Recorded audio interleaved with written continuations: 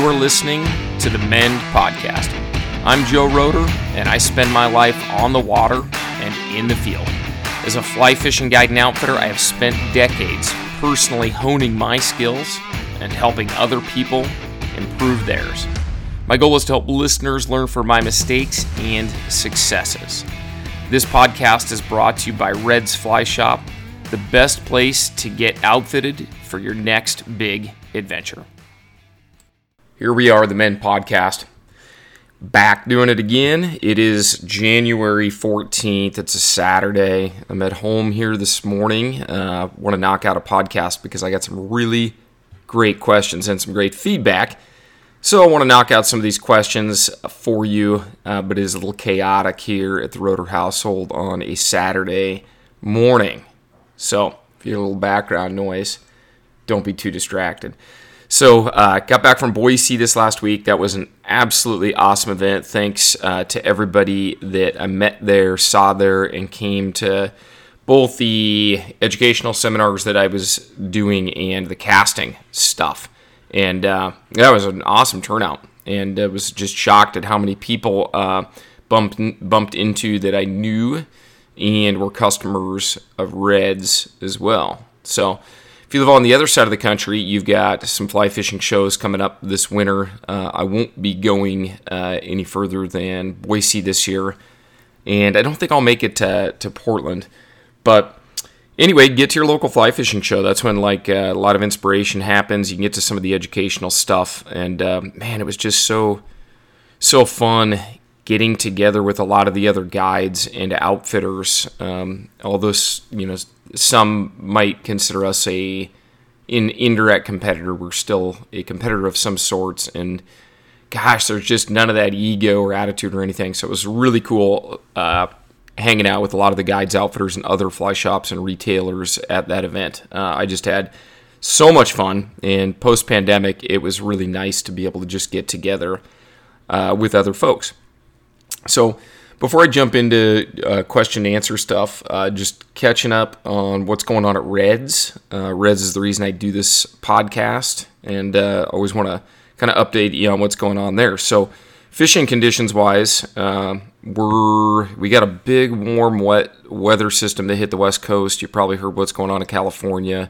It's awful. There's flooding kind of throughout the Pacific Northwest, but we're on the east side of the Cascades where we are, so we're kind of between the mountains and the desert, and so we haven't had those issues here. But the river shot up yesterday. Yesterday morning it was looking pretty good, and then by about midday it was pretty dirty. We had one guide out yesterday, and he did okay. He scratched a day out of it, and then a couple of guys from the shop that were on days off went out and scratched a little day out of it as well. By no means amazing fishing, but look for that flow pattern when a river swells up from rain or a sudden snowmelt. Really try to look for it on kind of that hump and drop on the flow curve. And naturally, the upper reaches of the rivers will rebound and come back into shape first. So sometimes when you're planning a day, if you drive 20 or 30 miles upstream, it might be better on the recovery on the back end of a river, a swell up like that, than if you're in that lower portion of it. Inversely, on a rise, the lower portion of the river will generally, there will just be a delay, and it generally takes that sudden spike of water a little bit more gracefully than the upper reaches. So we do that a lot on the Klickitat River. Our steelhead guides are very good at that. For those that aren't familiar with that river system, the Klickitat runs off of Mount Adams, which is our southernmost volcano in the Washington Cascades. It's a steep drainage pattern. It runs off fast, swift. It blows out quick, but it recovers quick. And so a lot of times we'll have very different fishing in conditions in one stretch versus another based on our willingness to drive around the river and reposition ourselves. So that's going on conditions-wise, but the warming trend is a very, very good thing. I'm personally leaving for Patagonia in about a week. I haven't packed a thing yet. Been helping everybody else get their flies, their gear dialed in. So this next week I'll probably do a podcast just as I'm leaving, and it will be kind of more about trout tackle than just fishing in Patagonia.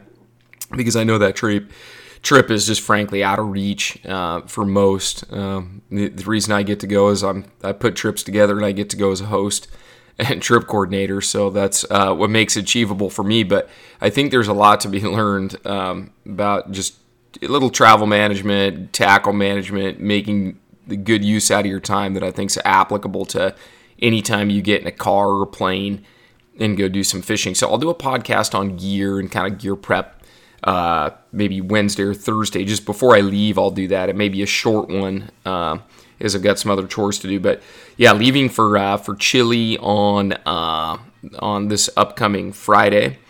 And yeah, really looking forward to that. But also I've got a lot to do between now and then. Like most anglers, got to get my chores done. Our 2024 travel schedule is up on the web. So if you're thinking about a trip, a big trip, get on a plane type trip, I can't recommend enough that you do the hosted option and go with a planned group for so many reasons. One, we've done the research for you. We're going to answer your questions, do a great job planning it, handle all the wire transfers and payments, and just make sure that everything is efficient and safe and well coordinated, that you get rotated in with single anglers that have some shared values or interests based on how they want to spend their time and what species they want to pursue. So anyway, 2024 and some of the 2025 schedule is up. 2023 is like 100% full, all of our trips this year, except my roosterfish trip to Baja. So if you're looking to go roosterfish fishing that last week of June, I personally have some space in the trip I'm planning. So anyway, consider that. We've got a major remodel going on the Canyon River Grill restaurant, which is our restaurant at Reds. So the outdoor dining is going to be enhanced for this upcoming year. We're getting this whole garage door system, so when the weather's bad, we can close the garage doors. And yeah, your beer won't get blown over when we get those big 40-mile-an-hour canyon gusts of wind. And we're protected from the rain and the elements a little bit better in the event we have some weather events. So we're getting year-round dining where our outdoor dining historically was, but we've still got like these glass roll-up garage doors that are going to be installed. So it's going to be actually really, really cool. So that remodel's going, and then we did a whole big kind of reworking of the shop floor, which has been pretty cool. So Bobby's been in charge of that, and that's looking pretty good. A couple of other little updates. If you're looking for a saltwater rod, the new Sage R8 saltwater rod has been revealed. The big reveal is over. So the rods they're going to go on sale.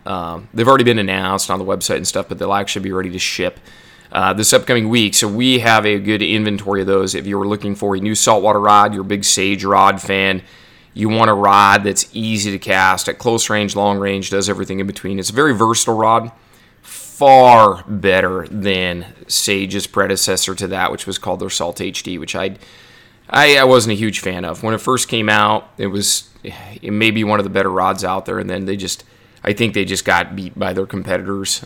People were making rods that were just so much more castable, but the R8 casts great, wonderful casting rod, not unpleasant. Nobody's going to describe this as a broomstick. It's going to give you a lot of feedback all the way down through your hand, all the way into the butt section where you can actually feel that rod flex and kind of figure out what it's doing from cast to cast. So that's their new Sage R8 saltwater.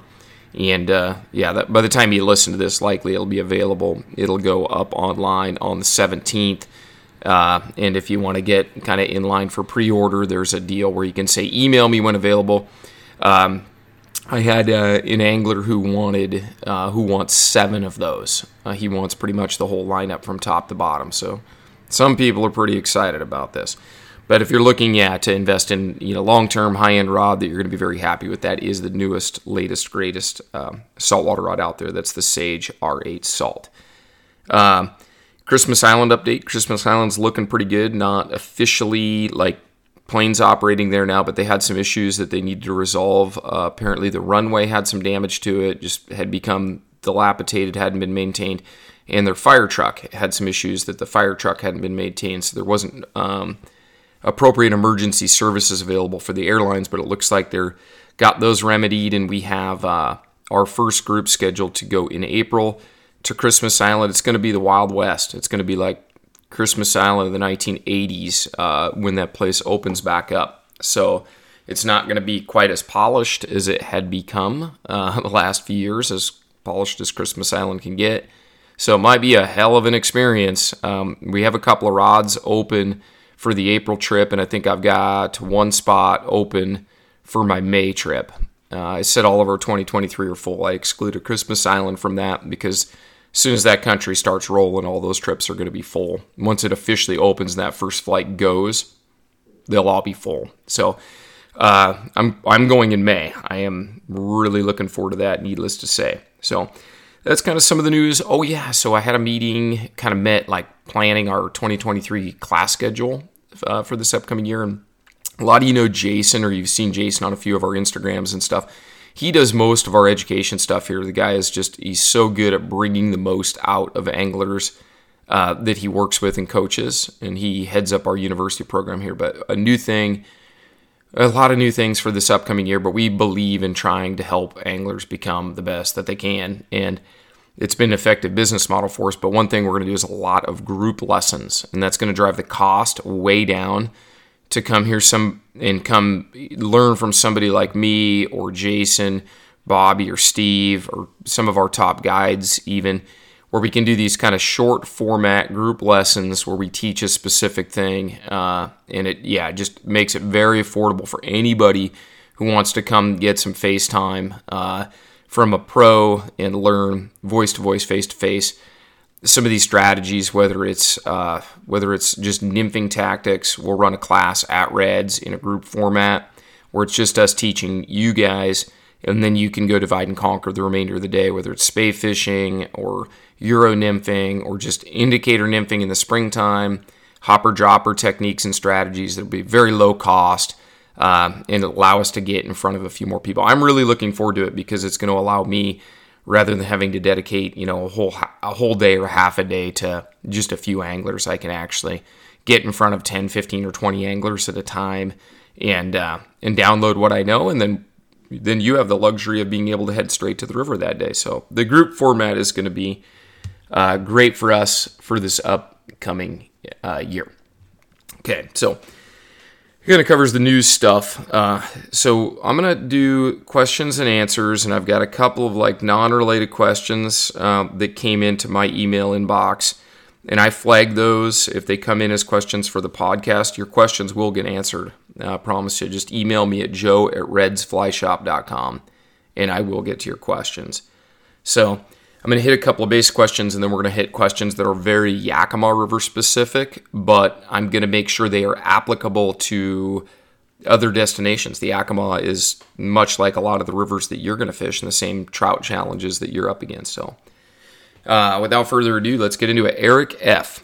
He asked, this is a gear question, and he is shopping for a new kind of gear or kit bag, like a home base bag. And a home base bag or a gear bag is going to be for the average angler and non-guide, let's say, that doesn't need 8 billion flies in there. This is going to house reels. It's going to house your extra sunglasses. It might have all of your gear in there. It might have your bass flies. It might have your trout flies and everything. And what he was asking is the cut bank gear bag from Fish Pond big enough? And my short answer is it should be. Flies, we can overfly ourselves really, really easy. I prefer to buy fresh flies constantly rather than big bulk volumes of flies. I'll get flies all the time. I'll just get 2 flies here, 6 flies there. Always getting fresh flies, flashier materials, glossier materials. I think flies have a real life expectancy to them that's, only a couple of seasons long. So I would rather circulate my flies frequently than carry big, giant Plano boxes full of flies. I give my extra flies to my kids and then other folks around the shop or beginners, and then they can use kind of my stuff that's been cold. So I don't carry a bazillion flies. So the cut bank gear bag it should be big enough. It's big enough for me. That's what I run most of my guide trips out of. But then I store most of my reels in another container. So the short answer is yes. The Fish Pond Cut Bank gear bag, it's really well thought out. It's not a super jumbo model. If you run out of space for your reels, get another reel container and then put your reels in a very specific spot that are outside of it. There's no reason, a big spay reel or a saltwater reel or steelhead or salmon, whatever your extra gear is that's not going to a destination. There's no reason you can't store that in a reel case at home. And then that cut bank is nice because you can roll up a packable rain jacket or something like that and actually shove it inside in that space where the reels were. So short answer is it should be. My cut bank is pretty much worn out. I could probably send it into Fish Pond to get it repaired, but what I'll probably do is repurpose it and just put reels or something like that in it because some of the shoulder straps and stuff are broken off. And then I'm going to get a new one for actually guiding because a couple of the things broke off, which is expected after about 5 years of use on it. So it's been a great product. I would buy the same exact thing over again. So there's a testament to how happy I've been. Brian F. writes in, and Brian says, what is the best way to set the hook down on a downstream presentation? So that could be feeding a dry fly downstream, indicator nymph, it could be a Euro nymph, it could be a streamer, spay fishing, whatever it happens to be. Generally, if the fish is downstream from you, I'm always going to try to set low on that downstream side. And the determining factor is going to be, what is my risk if I throw that fly up over my shoulder? Is it going to go in a tree? And so that's kind of pre-programmed in with after thousands of hook sets where I snagged trees or tangled and then had to go climb the tree or lose my fly or dig my fly out of the tree. That is going to be the biggest determining factor on kind of the intensity of the hook set, the angle that I have. And if I'm standing right up in the brush and I'm tight to the bushes, I'll go ahead and set it upstream. I don't mind doing that. Generally, if I set the hook on, say I'm on river right, so if we're looking downstream, I'm standing on the right side, and a fish bites, I will set the hook on what would be my left shoulder or upstream. If I'm standing tight to the brush and my rod tip's either going to hit some bushes or it's going to throw the fly in the brush, but I will be very slow and almost lazy about the hook set so that I can initiate a little bit of purchase on the fish. And then when the fish digs down and turns its body, then I can really jam the hook home. So it'll be like kind of a lollygagging hook set if I set on the upstream side. But I'll do that if there's a risk to throwing my fly up in the tree. But other than that, I'm just jabbing the fly down to the right. And I'll do it very, very low so that my setup stays in the water if there's a risk of me throwing it up in the tree. But if there's no risk of me throwing it up in the tree, I'm in the open, I'm out in a gravel bar, standing mid-river, I'll pick it up over my right shoulder to 45 degree with enough intensity that fly will probably just come right out of the water. So hopefully that helps. The only time I'm setting upstream is if there's a risk of my fly going in the tree. Okay. So, yeah, very good questions. Again, email me, joe@redsflyshop.com, and just put podcast question in the headline, and I will answer it.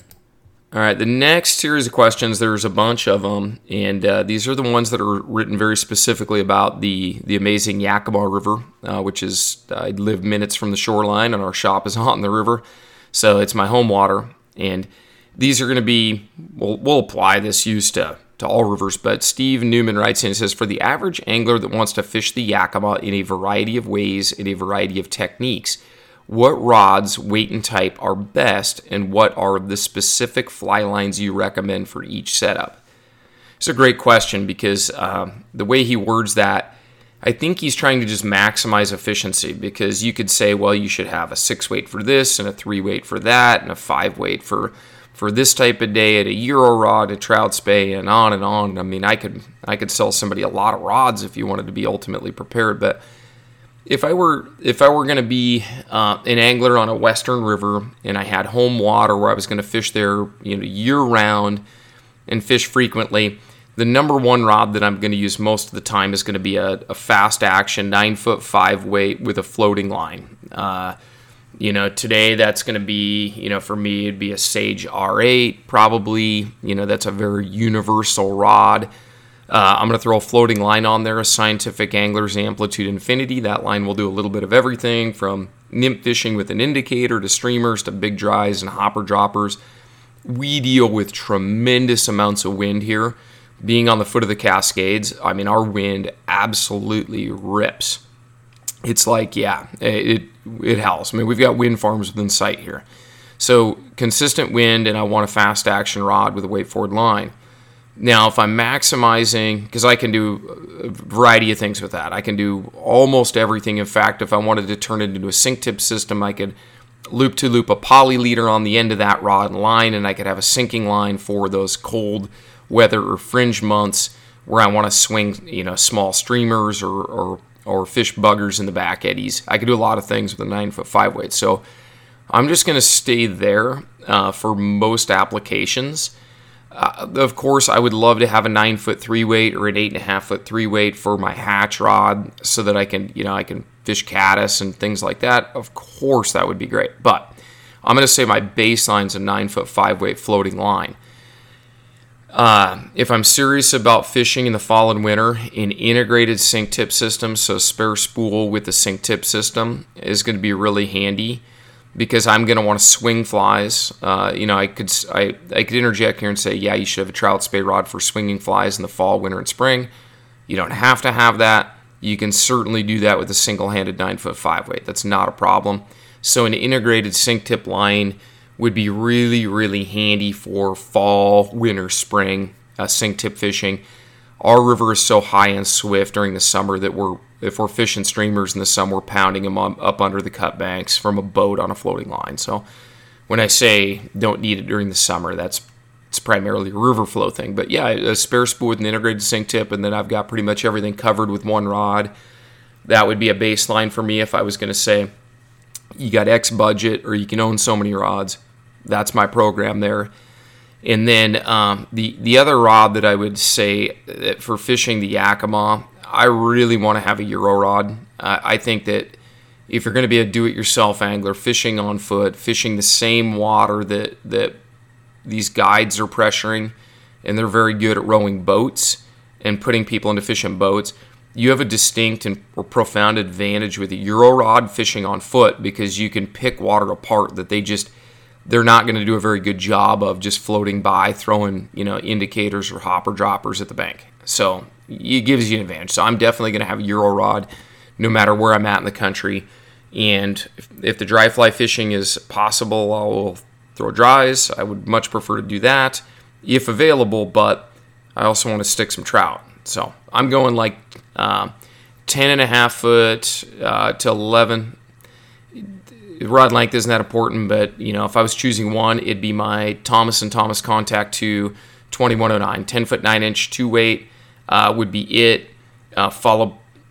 There's a lot of rods. I have a bunch of Euro rods. I've got about 7 or 8 of them, so it's hard to choose one, but I'd probably go with that T&T Contact 2 2-weight. I know what's going on with that rod on the end of my line. It's very sensitive. So this is a great question, but that would be my rod set. If I was a 2-rod man, that would be it. So next question. What is a high-level way to think about flies to use on the Yakima year-round? For example, what months are best to nymph, streamer, dry fly, terrestrial fish? Within each of those categories, what are the best flies? So that's a huge question to unpack. But with flies are only as good as if you know what to do with them. So meaning, like, if you buy a real specific caddis emerger, if you're not good at fishing it, you're not good at seeing it on the water, you haven't had success with it, you're probably better off with just a really good quality elk hair caddis. So we sell more flies than any shop in the country. I'll guarantee you that. Our warehouse, if you've ever seen a glimpse of our warehouse, we have like a Dewey Decimal System for flies. Like, we have flies and we have the best flies. I don't use all the flies we sell in the shop. It's just not possible. The flies I use, I want to be very confident in knowing how fast do they sink, how do they float, what do they look like on the surface, and how to present them. Like, some flies do really well when you splat them down in front of the fish and they can see them. Other flies do really well on a long, delicate drift. So I think with flies, you want to make sure that you're buying really good flies and you understand how they float and how they work, because the number of hatches that we have is very complicated because we fish year-round here. And so the same flies I'm using now are definitely going to be different. But I'm going to rattle off a few patterns. Number one, year-round stonefly nymphs. We have about, I think, 7 different species of stoneflies on this river. There's always going to be stoneflies from itty-bitty, like size, 14 or 16, all the way on up to number 4s living in this river year-round. So stoneflies are a base supply, and then any of the tungsten jighead nymphs sizes, 20 through 14 are going to be a good idea, with an emphasis on number 16 on average. Those trout are going to be foraging. And some of these flies, they're little attractors. They're blue, they've got orange butts, they've got pink butts, and we're really appealing to a fish's just predatory instinct with a lot of these, we'll just say micro jigs. Micro jigs. But like a Rosa's violet tag, for instance, it's got a little purple butt on it. It's got a silver bead. It's got a really good CDC hackle, which is going to have some movement and some bubble properties. The trout aren't preying on that because it's a specific, species of bug. But there's a variety of flies that you could fish year round. But the next layer to that question, what months are best to nymph, streamer, dry fly, or terrestrial fish? Dry fly fishing is going to start probably the second week of March with the squallow stonefly hatch. Very seldom do we have consistent midge rises during the wintertime, so let's just rule out winter. Say we start dry fly fishing in March, with afternoons being the best in March, say from like 1 o'clock or 2 o'clock on. There's going to be about 2 hours in March that is doable for dries. And then we start to get March rounds and caddis and blue wings and stuff like that. But the spring is going to be very limited on dry fly fishing opportunities. It's all going to be hatch oriented. Our best dry fly fishing of the year is happening in July, August, September, and it's going to be technical terrestrial fishing. So meaning those fish are going to be buried in structure. We're going to be coaxing them out of the sticks, out of the grass, off the banks, and that's when the Yakima is at its most unique and best. So dry fly, we're going summertime.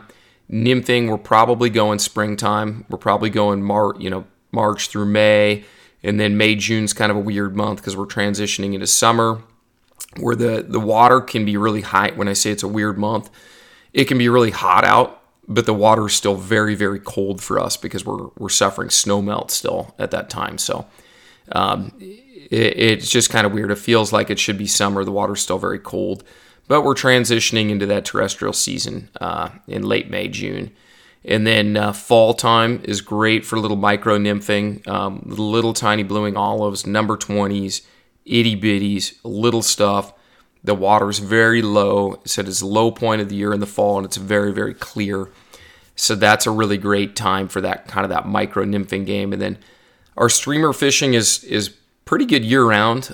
Probably my favorite time for streamer fishing is going to be that first hard freeze in the fall, that first week in November, specifically because I like to swing on a tight line on foot with light sink tips and smaller streamers because I just love that tight, connection on the grab when my feet are planted and everything's dead still. And then just it's like being shocked by an electric fence. It's just such a jolt, when those fish pick it up. So I personally like that time of year.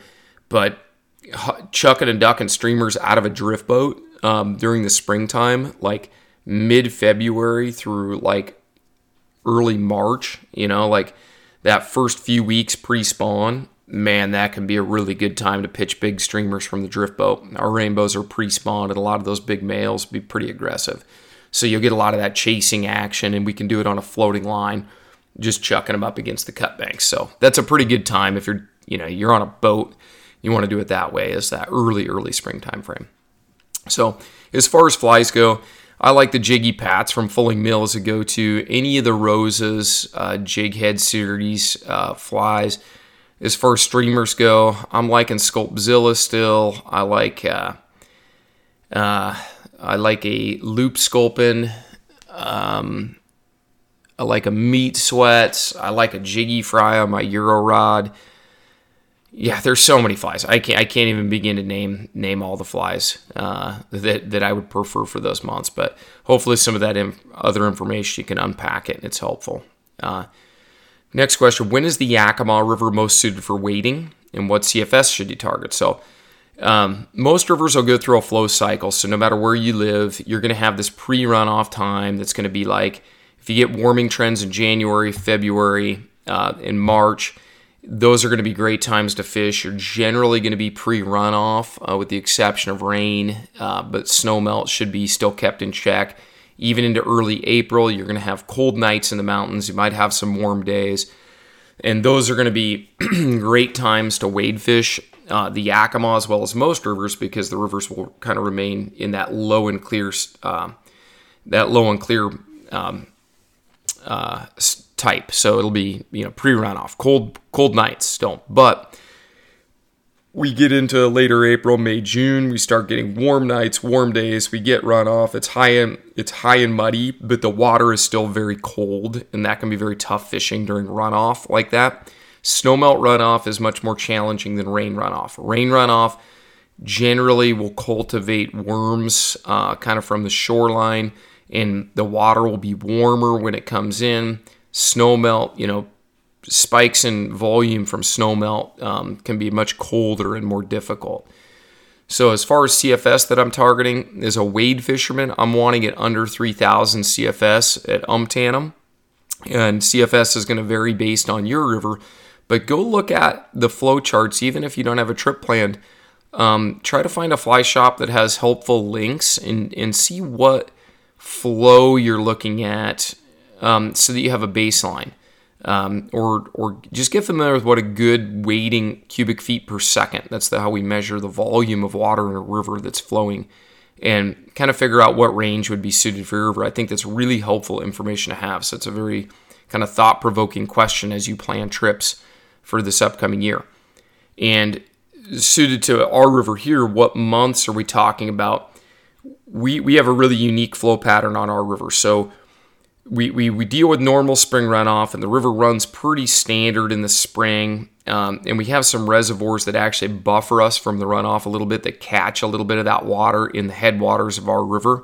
But those are like 60 miles upstream from the canyon, 60 river miles, 50 plus river miles. So it's not like a tailwater, like our river comes out of a lake, but it's not like the lake's right there. Like it's 50 miles away. It's a top feed reservoir. It's not like the Bighorn or the Missouri or the Green or other, tailwaters that have a consistent water temperature. We're not even close to the dam. So I want to explain that part. But our river runs really, really high in June, July, and August. Like really high, like very, very difficult to wade fish. And that volume is going to be 4,000 plus cubic feet per second. I mean, the Yakima rips. It's big water, swift, pushy currents, pushy seam lines, challenging to fish. So June, July, and August, not good for wading here, tough for wading here. We like to wade fish February, March, April, into May if the flow stays under 3 grand, and then September, October, they drop the water volume. September, October, November is very good wading. So, good question. The next one is just a time of day question, and it just varies. In the summertime, I like to fish at dawn and dusk. In the springtime, I'm fishing primarily in the afternoons, from noon on, hitting that warming trend in the water. Wintertime, I'm noon on. So the only time I'm fishing early in the morning is during the dog days of summer. But evenings can be very, very good in the wintertime, because that's often the warmest water temperatures of the day. And I just write the morning off. If it's cold in February and March, I just write the mornings off. I'm only fishing kind of 11 a.m. on. So yeah, that's a very good question. The next one is just kind of focused on Central Washington. What opportunities are there to fish within 2 hours? Are there spring creeks? Are there bass ponds? He mentions asking not to give away too much. We appreciate that. There is so much fishing, and this is true for everybody's backyard. There's way more fly fishing near you than you realize. There's a great quote that says the purpose of famous rivers is to distract people from the really good ones, and it's so true in so many cases. But we have another river system south of us called the Natchez River, which it doesn't have the big slabby rainbows like this river, but the Natchez has tons of public access. The entire thing has fishing opportunity. There's a little river called the Titan River that we like that's kind of small ball for rainbows. There's tributary streams in our area. I'm not going to rattle off all the names of them, but there's lots of tributary streams that I encourage people to really look through fishing regulations and look for areas that are managed as what we call selective fisheries here. They may be catch and release, they may be bait prohibited streams, wherever you're at, but a lot of times there's some quality fisheries that the biologists have recognized that there's spawning populations of mature trout, and they say of mature wild trout, and they've begun to manage those without a lot of hoopla and making the public aware of it. So I think that's a great place to start, is your local fishing regulations. And then we have a really unique situation in the Columbia River Basin. There's hardly any place like it in the world.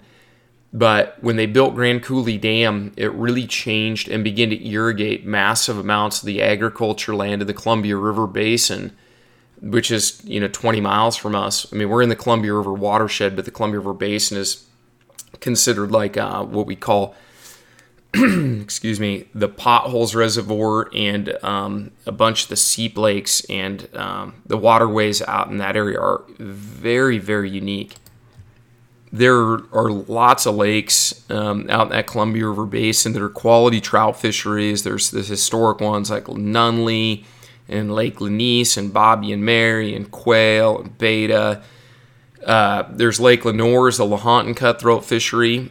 We don't get the fish size that they do at the Pyramid Lakes or Pyramid Lake in Nevada, but it's a great fishery, very unique. That's a great spring fishery.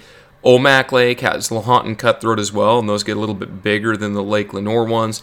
And then as far as bass goes, I recommend if people want to get into bass fishing, I think you should, but there are places within 20 minutes of your house. I mean, small water is better. Just a few acres pond are great, because then you don't deal with big bass boats and water skiers and that kind of stuff. A little float tube or a one-person boat or a pram is all you need if you can't shore fish. So I think there's limitless opportunity there as far as that goes.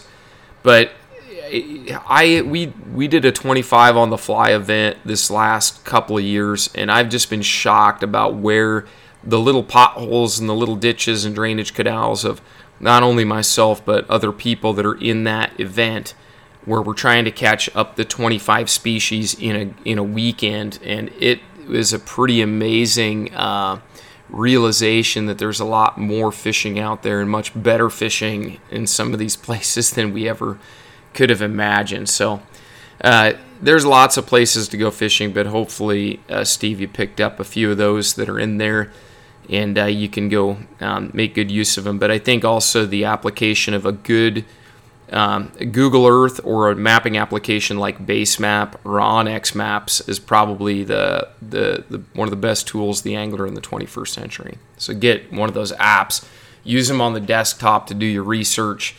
And then the other thing too is if you're a member of a fly fishing club and you guys have speakers that do things by Zoom, I present by Zoom, and basically I do it more or less by donation, so I'm happy to do it for fly fishing clubs. And if you have a speaker fee that you give out, great. If not, think of me like a musician playing guitar with a with a jar out there for tips. But I'll help your club out, and I do some seminars that are really good on learning how to plan fishing trips. So if you're a member of a club, you can hit me up and see if we can't get something on the schedule. But I have a specific presentation I do about planning. So, but a lot of it has to do with how to best utilize some of the tools online to hone in on some fisheries and do some e-scouting for your next upcoming trips. So, yeah, very, very great question. We do a little bit of guiding in those areas, but not a lot of guiding. But Steve, if you're specifically interested, let's you and I have some private discussion on what you might be interested in. So now on our guided trips on the Yakima River, this is his next question. There's wade fishing, float fishing, fish-alongs, and what can you expect on each? But the guided trips, if you're going to come out on a guided trip, there's a couple of different ways to go about it. And the most, and we'll go through a couple of layers of guided fishing here, and this is applicable to anyone going on a guided trip. Maybe you're going to Montana for a couple of days of guided fishing during the summer, and maybe this is helpful for that, not just somebody's patronizing reds. The most important thing with guided trips is to make your goals or expectations really, really clear, without trying to guide the guide. But if your goal is to do some wade fishing, like that's just what you like, make sure you're extremely clear with the guide and say, I realize that having you row me down the river and throwing flies up against the bank is the most effective. I really enjoy wade fishing, and I also want a little bit of help getting better at my wade fishing. That's very important to convey to the guides, because the guides, they're hardworking. Our guides are kind. They're gonna do everything they can to give you the best possible trip, and in their eyes, oftentimes that's helping you net some big slabby rainbows. Whether it's rowing the boat for you or wading or whatever, they're gonna do what they think is gonna be the best for your satisfaction. So just make sure that you explain to them, like, you understand that maybe you really want to fish streamers that day. And they say, it's not the best day for streamers. Say, I totally understand. It's what I really, really enjoy doing, and I'd really like to try that. The only negative feedback, it seems like, that we get on a guided trip, and it's very seldom, but it generally, as I digest these over the 20 plus years of being an outfitter, a lot of times there's just a disconnect where the angler just didn't communicate well with the guide, and they say, the guide used the same fly all day long, never switched, the fishing was slow and tough. And I'm thinking to myself, a lot of times when the fishing is tough, it's a little bit like the stock market in some ways, where patience is your best weapon. The guide has plan A. They have the best fly on there. They know, based on hundreds and hundreds and hundreds of days on the water and literally watching hundreds of thousands of presentations. In their mind, they're processing, here's the angler skill set, whatever it is. Here are the conditions. Here's the flies. Here's what's been happening on the river. Here's what the guides communicate. They will text each other on the river. So if the guide looks at his phone or is texting or something like that, I doubt they're updating their Tinder profile. They're messaging back and forth with the other guides to see what's going on a tough day. And that's important to know, that if a guide sticks with plan A, and I tell people all the time, once I start changing flies, generally we will rotate through a bunch of plan B, C, D, E, F flies, and then we will rotate back to plan A. And guess what? We wind up eventually having our success on. As the angler gets more in sync with the boat, the anglers get more in sync with the currents and the mending and the presentation, it's usually plan A. So don't think a guide is ignoring the idea of changing flies. They just are mentally processing all of these other factors, and presentation is 90% of catching fish. So where this comes in handy for the angler is, you can express to the guide, say, man, I just really want to try something else. I want to try a hopper dropper. I like fishing that. I like how it casts. I like moving that fly around the river. It's faster. I tangle and snag a little less. I want to do that. Or I like fishing one nymph. Or I like throwing streamers. I just like casting and stripping streamers. It's more active.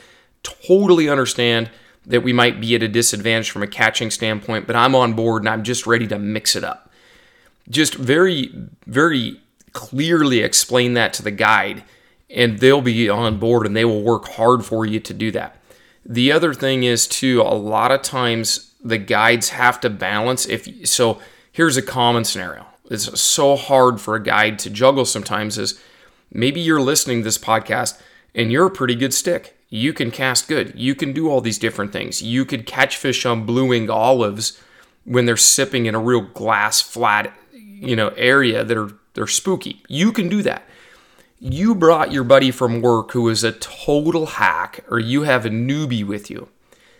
What happens is, when we mix strategies, like we have one person throwing a streamer and another person throwing an indicator, the guide is now attempting to balance how he rows the boat for these two different programs.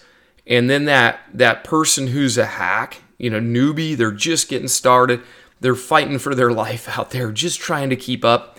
Now they don't have a casting mentor to get in sync with and follow the example led by the other angler. So it can be really a hard situation where if you invite a newbie, and that could be spouse, child, coworker, whatever, the guide really likes the experienced angler to use the same setup and strategy as the newbie, because that's the newbie's mentor. We can only do so much with demonstration and voice instruction while we're handling oars.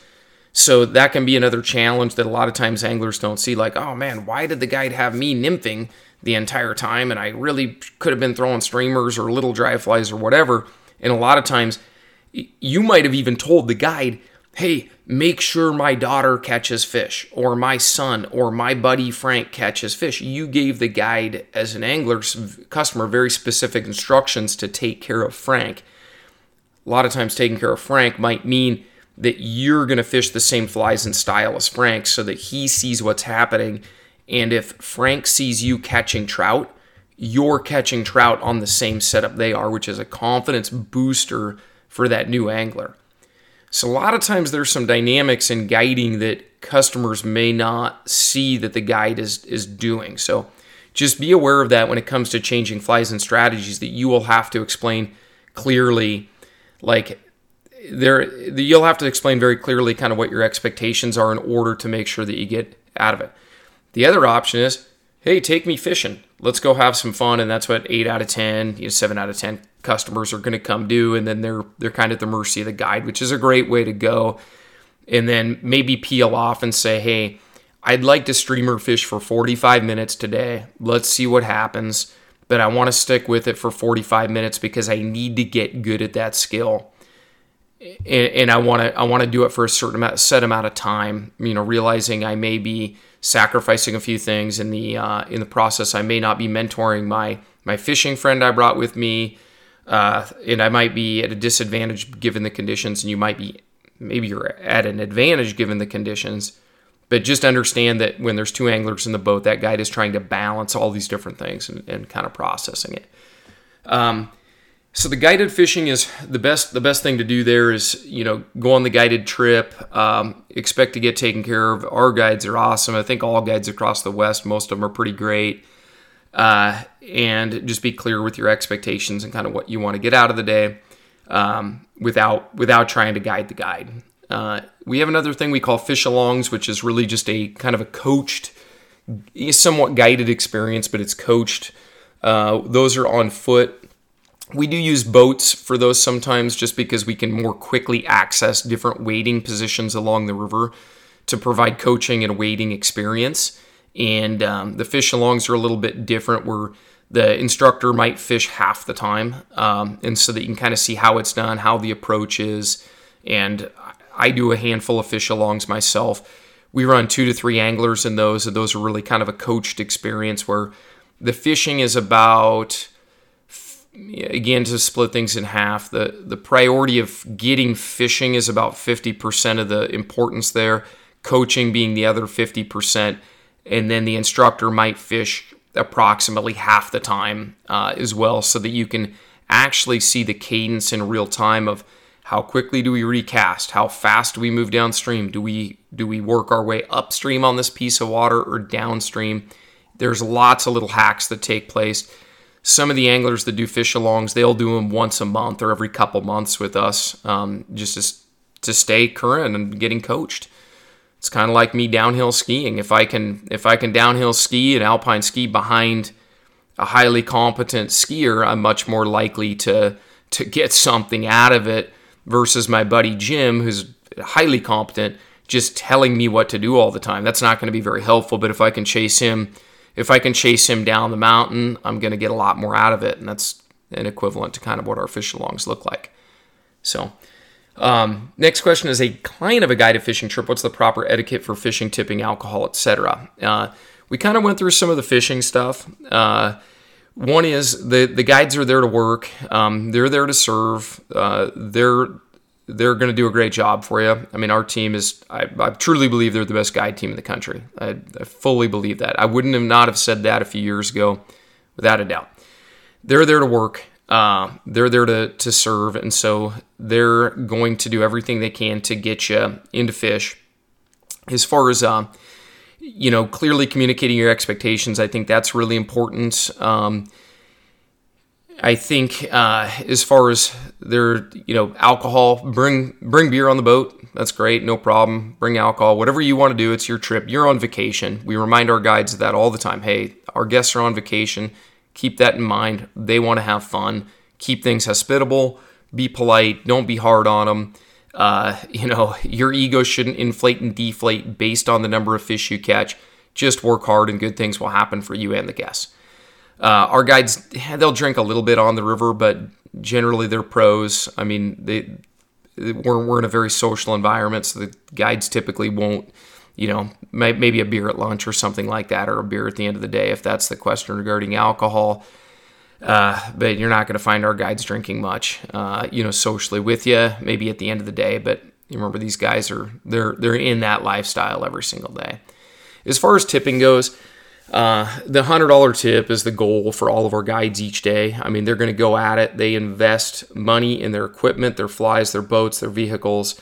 They're shooting for that $100 tip every day. $200 tips are absolutely awesome. We get beyond that. That's a pretty unique scenario. But you tip what you can. You tip appropriate. Not everybody's coming from the same economic background, so we're grateful to have whatever we can. But the baseline for us, I mean, we're investing in our equipment, in our time, and making ourselves prepared in a way that the $100 tip is kind of the expectation. All right, my giant golden doodle is going absolutely crazy. My wife just got home from the grocery store. So as far as tipping, that's kind of the baseline. People are going to tip what's appropriate. 15% would be pretty typical, and then if the guide makes extraordinary effort, people go on top of that. If you're losing a lot of flies, as a consideration, and was the guide well prepared? Was there pre-trip, planning? Was the boat clean? Is there ice in the cooler? Did they make absolutely certain that you were going to have the best possible time? So that's a solid question there. As far as some of the other questions that are in here, I think that I'm going to break one of the questions regarding knots and things kind of out into a whole separate podcast. Another question is what about New Zealand or Labrador? Do we have any plans to offer trips to those destinations? Not at this time. That's a goal. Probably when my kids are grown up and moved out of the house, I'd like to go to New Zealand, but make it an extended trip and then maybe host a couple of groups while I'm down there for an extended period of time would be my plan for that. But I'm about 5 years out from that when my youngest is, out of the house and gone. So, and then the last question is just, what are my top 10 favorite Western rivers? I don't have a top 10. My home water's here on the Yakima. It's so great. We have 100 miles of river. We have 75 miles that are blue ribbon with over 100 miles that are fishable. So my top 10 rivers are individual little sections of this river here. So that's going to wrap up the podcast for today. Thank you for listening. Email me with more questions. They're great discussion points and drivers. And again, I'm going to try to stay frequent on the podcast for this year.